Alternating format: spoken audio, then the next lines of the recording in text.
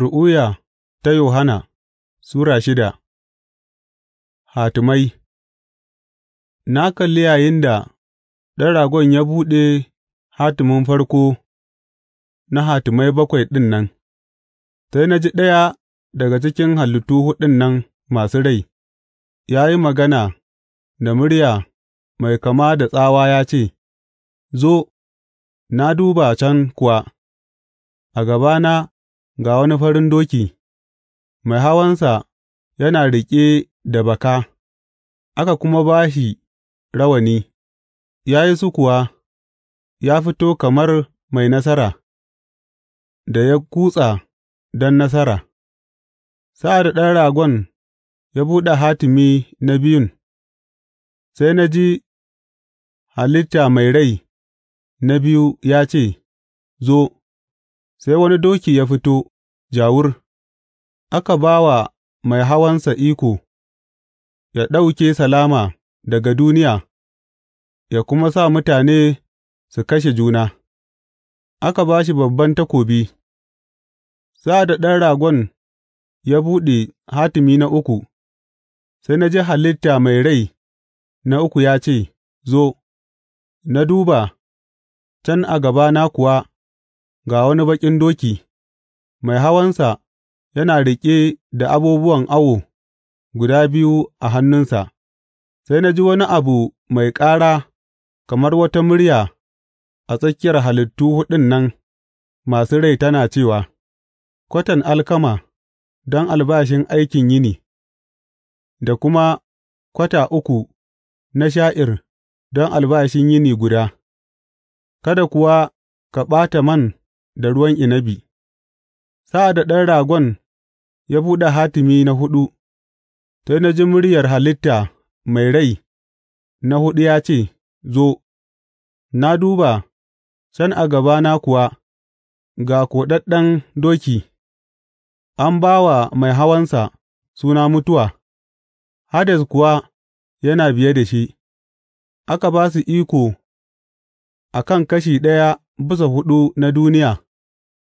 don su yi kisa da takobi, yunwa da annoba, har ma